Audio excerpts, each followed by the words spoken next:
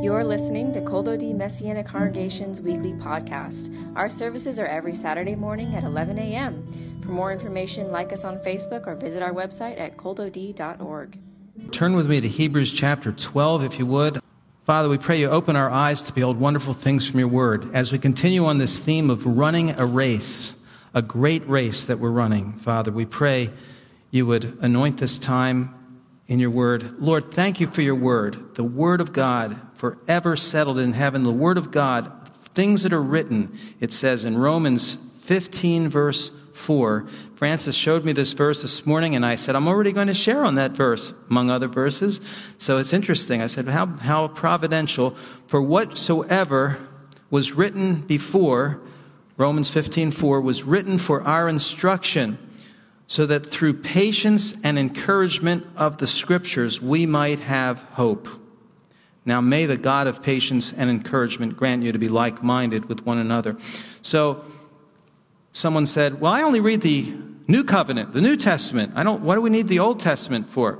Well, all the things that are written in the Tanakh, in the Torah, Navim, Ketubim, the law, prophets, and the writings, all the things that are written, these heroes of faith that we read about in Hebrews chapter 11, the Hebrews, all that we read about in Genesis, and all that we read about in these amazing men and women that walked with God, that's for our encouragement, that's for our lessons to learn of endurance, of that we can stand, we can make it through, that by learning from what they went through. And so we're missing so much, and we'll gain so much. We're missing so much if we don't read them, and we're gaining so much when we do. And I know you know that, but I just mentioned that for the minority that say, well, what do we need the Old Testament for? The Old Testament is everything for the New Testament. So we have going on right now the Winter Olympics, as we know, and in Beijing, and it's a conflict. It's a conflict to me. It really is. I mean, I love cheering on the U.S. team, don't you? I mean, in anything, whenever we compete internationally, I mean, we are proud of our country. We're excited. Our athletes put in so much time and effort.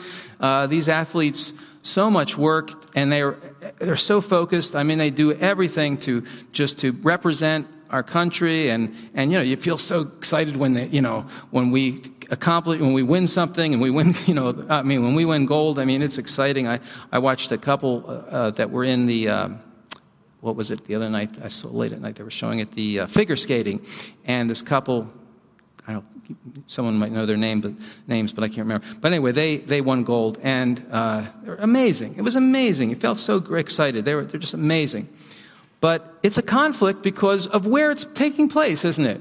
In Beijing, and the human rights conflict, as we know. Do we boycott? Do we boycott it over the Uyghur forced labor internment camps? This is going on, and I'm glad our administration is doing something about that we aren't, that we are making a statement, and it's up to individual athletes what they do, and I'm no judge. It's not my position to make any, or yours, I don't think, to make decisions. We have to decide for ourselves. But what's going on over there is horrible. Internment camps, detention centers. I read about it a little more. The 11 million Uyghurs, mostly Muslim, Turkish-speaking, in northwest China, over 1 million imprisoned in the last 4 or 5 years, over 1 million imprisoned, forced labor, forced sterilizations, and a whole re-education program. They have to pledge loyalty to the Chinese Communist Party, renouncing Islam or the religion, praising communism, learning Mandarin, which that's learning the language isn't the problem, because we need to learn the language of whatever country we're in, but they're forced to abandon their own language and learn only the language. Torture, sleep deprivation, rape is going on, all these things. Now, you say, well, is that just of that population? No, Christians are tortured. Christians are persecuted, but this is a huge group that is really being targeted by them, evidently, and is going on for several years now. And so it's a conflict, do we boycott, but yet we want to cheer on our teams, our team for our athletes, no question. So it's a difficult thing, and everyone has to decide themselves what they and do what they feel convicted to do, really.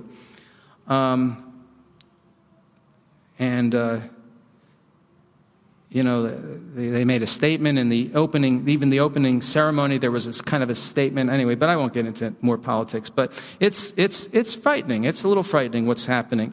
So, just by review, as we look at these, talk about running the race in Scripture, what is Paul talking about? Well, remember the Isthmian Games of Greece were Paul's point of reference. These, in his time, these were where he's quoting many scriptural references focusing primarily on race running. There were foot races, and that's what he's really focusing on. There was wrestling, boxing, throwing the discus and javelin. He does mention boxing also, of course, 1 Corinthians 9 and another place. But the long jump, chariot racing, poetry reading, and singing even, these took place every 2 years near Corinth, Greece, by way of review. Warren Wiersbe, a great preacher. Anyone know Warren Wiersbe? Ever read any of his book? Great writer. I recommend him really for sound Bible teaching. But Paul, he mentions, if Paul were alive today, he would definitely be reading up on his teams and athletes because he makes so many references to these things. So he obviously was very interested in it. Well, Galatians 5, verses 7 and 8, remember Paul says you were running a great race, you were running well. Who blocked you? Who cut into you? Who impeded you, the Greek says, from following the truth? This detour, this persuasion, doesn't come from the one who calls you. So we are running a great race, all of us. And I just want to continue on that theme just for today. Let's do a second part. We are running a great race. And it's not a sprint, and it's not a 5 or 10K. It is a marathon. It's long, it's hard. Marathon is, Michael, you knew it last week, is 26.2 miles. So 26 miles, that's a long run. In other words, our following the Lord is an oven, it's not a microwave. My wife likes to use the microwave sometimes. She's an amazing chef. I'm not a cook. But I don't like the microwave. I try not. That's just something I don't trust it. But if I want to heat up something, I'll use the toaster oven. But it's not a microwave. It's an oven. It's not instant oatmeal when you make oatmeal. I'll use instant oatmeal if I have to, but I prefer steel oats, right? I want to take a little 15, 20 minutes, make steel oats if I can. This life that we're following, that we're walking with the Lord, requires patient endurance. The prize and the satisfaction are not immediate, but they're in the distance. Get the picture. The fruit is after the tense combinations. The fruit comes after the tense combinations of the cold northern winds and the hot, dry southern winds, or the light rains and then the heavy downpours. The hot solar rays of the sun, and then the cool nights. Then the buds come, the flowers come, and finally the fruit. Get the picture? That's the reality in the north, in the Middle East, of the way the crops grow, and it has everything to do with the holidays. It's not immediate. It takes time. But our race is also a relay race too. It's a team pursuit. It's not merely an individual one. It's not just about me. It's not just myself running. I love that in the worship, that how you, Andrew, you're just doing that, transition that from the I, which it is. We build ourselves up and myself up, but then it's also a we. It's an us, and it's both. It's a relay race, a team pursuit. I'm running with others. Our calling and assignment is multi-generational, right? It doesn't end with me. I hand it off. Hand the baton off. Get my baton ready, because I've got to hand it off. We're running a great race. But we can get subtly off our course, can't we? We can get detoured. We can get drawn away from the right path, away from Yeshua. You Say, really? Yeah, we sure can. Temptation comes. We get enticed. James says, James 1:14, every man is drawn away by his own lust and enticed, and then it brings forth sin, remember? And sin, when it's finished, brings forth death ultimately. It happens. A stranger's voice we can listen to. In John 10, verse 5, Yeshua said, don't listen to the stranger's voice. Listen to the shepherd's voice. But we can get bewitched. Galatians 3, verse 1 says, a spell, cast under a spell. Led astray from singleness and pure devotion to Messiah by something else impersonating Yeshua. 2 Corinthians 11, verses 3 and 4, he says, watch out, guard yourself that you don't get drawn away from singleness and purity. The Greek word is singleness and purity. If you're espoused to one husband, Yeshua, don't get divided. I think there's such counterfeits today. Such counterfeits, Anyway, whether it's infatuation with sexual immorality or with head knowledge, the lust of the flesh, the lust of the eyes, or the pride of life in 1 John 2:16. And for the Galatians, it was a trap. Or for you or me, whatever it might be, it's a setup. You're targeted by the enemy. Do you know that? If you're following the Lord, yeah, you get targeted. It's a trap. It's a setup. It happens. You get knocked off course. Well, get back on course. Finish your race. Finish your race. I was stupid. I was foolish. I gave in to my desires. I listened to an attractive voice. I began following another message, a different vision, a different mission. I was unfaithful to my husband, or maybe my husband, the Lord, or maybe I just grew distanced from him, and I let something else come in between us. I'm hopping back on the route to the finish line. Hop back on. Get back on. Don't stop. Don't say it's over. Get back on and go toward the finish line. I'm certain to face many challenges on the course in this marathon. Injuries, running out of fuel, and dehydration can occur. Starting to fade. Weather conditions. But I can build mental toughness, just like a runner does. I can train my mind to be mentally resilient. Now, the Messianic Jews to which the author of Hebrews is writing, the book of Hebrews, they were getting tired. They were having a hard time. And they were tempted to give up. They really were. They were experiencing reproach. They were being cut, shoved, being left out. They were feeling they were being ostracized because of their faith in Yeshua.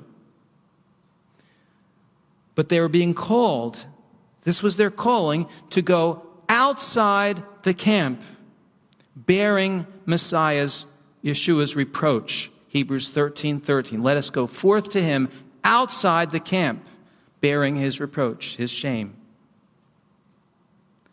Separation from the familiar. Everything was changing now under Yeshua. Separation from the familiar and separation to Messiah. Look at Hebrews 12, verses 1 through 3. Therefore, since we have such a great cloud of witnesses surrounding us. Look at this passage. It's so great. We have such a great cloud. Let's picture that.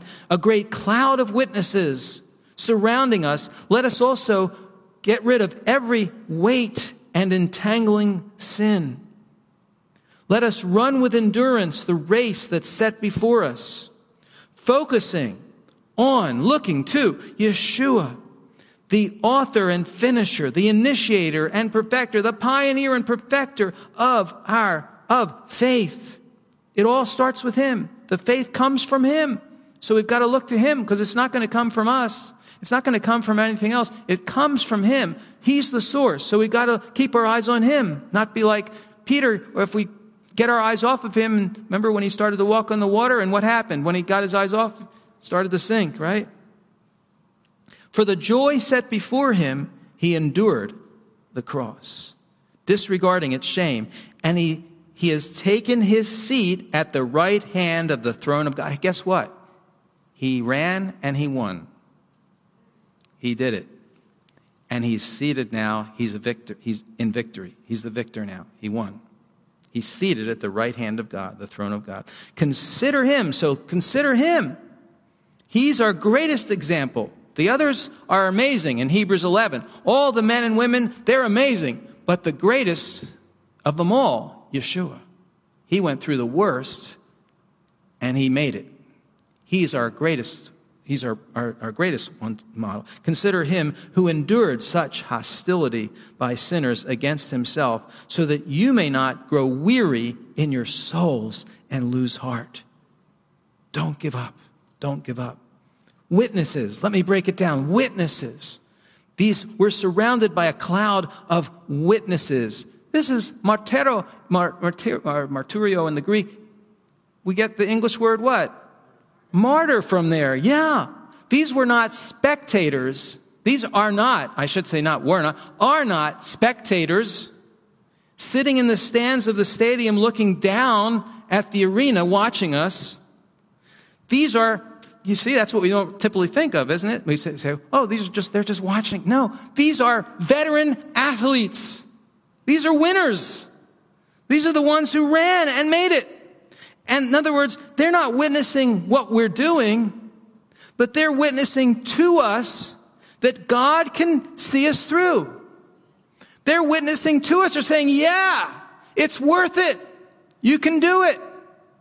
Because the Lord is with you and you're going to make it. Don't give up. Come on, we're with you. We did it. You can do it. This is the picture here. Veteran athletes. I love it. Finishers. Every weight, lay aside every weight. Well, these were probably the training weights. You know, athletes use training weights, to build up those muscles. Lay them aside. I was thinking, there may be junk in my backpack, You have to carry something and there's junk. There's things you don't need, unnecessary items. You don't need. Paul said everything's permitted, but not everything's helpful. Not everything's profitable. He said it twice, 1 Corinthians 6:23 or 6:12 and 10:23. All things says, not everything is edifying. Not everything builds up. It says there's things that I can do, but maybe I shouldn't. Maybe I don't need to. Let's get rid of what's not necessary. Get rid of every weight, what's not necessary. And I thought sometimes, how about we have things, this weight of thinking God has failed me because his promises didn't happen. I don't know about you. Maybe you haven't ever encountered that. But thinking God has failed me because his promises didn't happen yet or didn't happen. Well, you say, is that in the Bible? Yeah, it's right here. Look at Hebrews 11:39. All these commended for their faith, all these people he lists, and these are the people that conquered kingdoms and obtained promises. They obtained promises, shut the mouths of lions, quenched the power of the fire. That's verse 34, 33, 34. Escaped the edge of the sword, made strong out of weakness, became mighty in war. But then there are others. They were tortured. In verse 35. And by the way, women received their dead raised back to life. Verse 35. But then others. And I've said before, I have a slash here in my Bible. I put that slash on verse 35, middle of 35. Others. Tortured. After not accepting release, they might obtain a better resurrection. Others, verse 36, experienced trial of mocking and scourging and chains and prison. They were stoned. They were sawn in half. They were murdered with the sword. Not saved from the sword, but murdered with the sword. Sheepskins, goats, oh my goodness, afflicted. The world was not worthy of them, the writer says. wandered about in deserts and mountains and caves, holes of the ground. All these were commended for their faith. Verse 39, did not receive what was promised. They didn't receive what was promised. Because God had provided something better for us, so that only with us would they reach perfection. These people depended upon God just as much as everyone else that got their prayers answered. And they didn't receive what was promised. They didn't get the prayer answered. At least not the way they expected it to be or wanted it to be answered, hoped it would be answered. But that's okay. God had provided something better. And God has provided something better. We don't see it here. We don't understand it here. But we will one day when we're face to face with him. When we're in the Olam Haba. When we're with him, we will. It's right here. He says, lay aside every weight and the entangling sin. That sin is probably unbelief in the context here. The sin of unbelief. It's the easiest one that we give into. Distrust really is what unbelief really is, because belief is faith, emunah. It's trust, pistuo. It's trusting God, depending upon him. We take our dependence off of God and we depend upon our arm of flesh in Jeremiah 17:5. The cursed is the man that trusts in man, makes his arm the arm of. We trust in something else and we start to distrust the Lord. We put our faith in something, in ourselves or something else. He says, that's the entangling sin. It could be pride for us. It could be worry. I was thinking, Yeshua talks about don't worry. How much? And he spends a lot of time talking about it. Matthew 6, verses 25 through 34. A lot of time. Whole section where he talks about worry. What good is it? What good does it do? It's an entangling. It's going to cause no profit. Worry. You can't change anything by worry. So why spend all that energy on it? And how about judging in Matthew 7, verses 1 through 5? Lay aside every weight and the entangling sin of worry or the entangling sin of judging. You say, it's my business what everybody else does. No, it's not. But it's my business. You see, God told me. He has appointed me. No, he hasn't. Listen, you're wasting. It's not your business. And you're going to expend a lot of energy. You don't need that. It's God's business. Let God be the judge. He's the one. Let him be the judge. You worry about yourself. Worry about your own self. And let him worry about the other person. Now, there's a right place to, anyway, but Yeshua said, don't judge lest you be judged. You have the log in your own eye, and you're trying to get that splinter out of it. Let's just get that splinter out of your eye. Well, you have a log in your own eye, Yeshua said. It's wow, judging, horrible. Focusing on Yeshua. In the Greek there is, when he says looking to, it's away from everything else to him. You have to look away from everything else. It means away from everything here and look to him. And then he says, the faith, again, that comes from him. Consider him, all that he endured. So most runners are chronically stuck in the injury cycle. Did you know that? Most runners in a race get stuck in the injury cycle. There's repetitive stress injuries. Achilles, foot tendons, hip, shin, these kinds of injuries. And so the answer is to get stronger, to build up power, to stay healthy, strength training. And these principles apply to us, don't they? We need to strength train. We need to be strong in the grace that's in Messiah Yeshua. In 2 Timothy 2, verse 1. Build yourself up in the Word of God. In Acts 20, 32, Paul says, I commend you to God in the word of his grace. It's able to build you up and give you an inheritance. The word of God strengthens us. We eat it and we become stronger and we build ourselves up. And again, Romans 15:4, as we mentioned that verse earlier that we started with, that these things are going to give us endurance and encouragement and hope. Encouragement and and endurance through the Word of God. We're running a great race, all of us. We're running a great race. And as we look at Abraham and Moses and David and Paul and Elijah, all these people, and Sarah and Rebecca and all these people, we learn from them. And we're running this great race. What if I start slowing down in the middle of the race? And you know, this is what typically happens in a marathon. Anyone here run a marathon before? So, gosh, we're very unhealthy. Just a few of us. I haven't either. So, and I don't plan to. I'm happy with pickleball. That's all I want. But listen, did you know that here's what typically happens, just from reading. When you typically start slowing down in the middle of the race, your breathing becomes labored, the legs start to get tired, and what if that happens to me and you start to fade?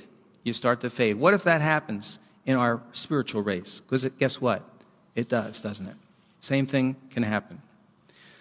The average slowing point will occur just after halfway, usually between halfway and 3/4 of the race. It's called the mid-race slump. Well, anticipate the temptation to become weary in well-doing. Maybe I get tired of not being appreciated. Nobody's appreciating me. It starts happening. Something, you ever have that? So, no one's appreciating me. I've been doing this for a while, and listen, realize it's going to happen. Or the feeling, and look, what do I have to do? Go back to the Word of God. Don't be offended. Don't build myself up. This is a chance for me to grow and become mature. And trust the Lord. This is a chance for me to grow more stronger. What about feeling, I look and I feel there's just so much more to go of the race. There's so much more. I look, oh my gosh, there's so much more. Well, realize it's a long race. It's a long race. So plan for it. Paul says in Acts 20:24, however, I don't consider my life of any value except that I might finish my course and the office I received from the Lord Yeshua to declare the good news of the grace of God. We're running a great race. He says in 1 Corinthians 9, verses 24 through 26, run in such a way. Don't you know that in a stadium the runners all run, but one receives the prize. Run in such a way that you may win. Every competitor exercises self-control in all respects. They do it to receive a perishable crown, but we do it to receive an imperishable one. So I run in this way, not aimlessly, not purposely. Now, one runner suggests a series of surges to shake your opponent and keep them guessing so that you leave them behind. You have a series of 15 to 30 second surges. All of a sudden you surge, and the opponent gets shaken up by that, and it leaves the opponent guessing, so he doesn't know, she doesn't know when you're going to surge, so that you leave them behind. And I thought, that's an interesting, that's an interesting parallel, because we don't want to be too predictable for the devil. To the devil. We want to be led by the Spirit of God, right? Yeshua said, remember, the wind blows where it wills, and you hear the sound, but you don't know where it comes. So is everyone who's born of the Spirit, John chapter 3. Change up your prayer time, maybe. Change up, don't be, or your format. Alter your Bible study routine. Routine discipline is good. Edward likes that. Routine discipline is good, but so is intentional deviation. We're running a great race. So sometimes you have to change things up, right? And do something that's different to trick the devil. Make yourself unpredictable. 2 Timothy 4, verses 6 through 8, Paul says, for I'm already being poured out like a drink offering. He says, I finished the course. This he says at the end of his life, and there's a crown of righteousness ready for me. Waiting for me, which the Lord is going to give me. This crown of righteousness is the winner's crown. It's the winner's crown. It's first place, hearing the Lord say, well done, thou good and faithful servant. entered out into the joy of the Lord. Remember, he's going to say that. Matthew 25. And not to me only, but also to everyone. So it's like the Lord with the Lord, there can be multiple first place winners. Only with God. Like God can be everywhere present, right? He can be everywhere, loving everyone at the same time, and only God can do that, right? Well, he can give multiple first place trophies to everybody. Doug Hay, a marathon runner, advises, get as many friends and family at different places on the course as possible. There is simply no better feeling than having the support of loved ones after putting in so much time and effort training. Recruit people to cheer you on. Most people would tell you that running is a solo sport, but achieving an endurance race finish should be a celebration. Embrace the support from others, and they will help carry you across the line. Wow, that's a great lesson. We need one another, right? We need the body of Messiah. We need each other. We need each other. We cannot do it alone. And there are many verses that would teach us that, but I'm not going to take the time to share all those verses. But we are one body, but many members in Romans 12, 1 Corinthians 12, Ephesians 4:16. We are one body. Hine matova manayim shevet achim gam yachad. Amen. Psalm 133. So no matter, and then lastly, couple more things. No matter what the weather forecast conditions are promised, expect and prepare for the worst. There's a story when Susan was whining about how tough it was and how badly she was going to do in the race. Her partner took her hands and said, "You're not special. You think you have it harder than everyone else out there? You don't. Each person on the course is dealing with the same wind, the same rain, the same cold, the same suffering. Take it like a champ." She got up and finished the race and did really well. So we will endure. The Bible says if we endure with him, we will reign with him and will inherit the kingdom. 2 Timothy 2:12. We'll share with him. So arm yourself for that suffering in 1 Peter 4, verse 1. We're running a great race.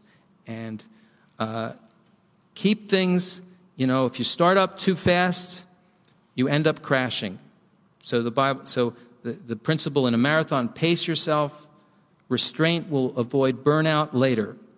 And that's a good principle. Keep things light. Sometimes we need to use humor to keep relaxed. I remember a pastor I loved, he used to quote 1 Corinthians 7:32. I think it was out of context, but I think the principle was good. Paul says, "I would that everyone was carefree, free of care," And you have to keep a good sense of humor, otherwise life will take you down. Start out too fast, you'll end up crashing. But sometimes anyway, so you got it. Paul says, I'm going to strain forward, I'll press on to the goal in Philippians 3, verses 12 through 15, and I'm going to make it to the end. So in closing, have you gotten off course? Have I? Have I hit the wall or gotten injured? Run out of fuel? Let's finish the race. Let's get on the course. Let's push on to the finish line. Not giving up, whatever we're facing. Let's note that Yeshua ran and he won. He's our model. He's our greatest example. Let's finish the race with him. Father, we thank you so much for the race that you've given us.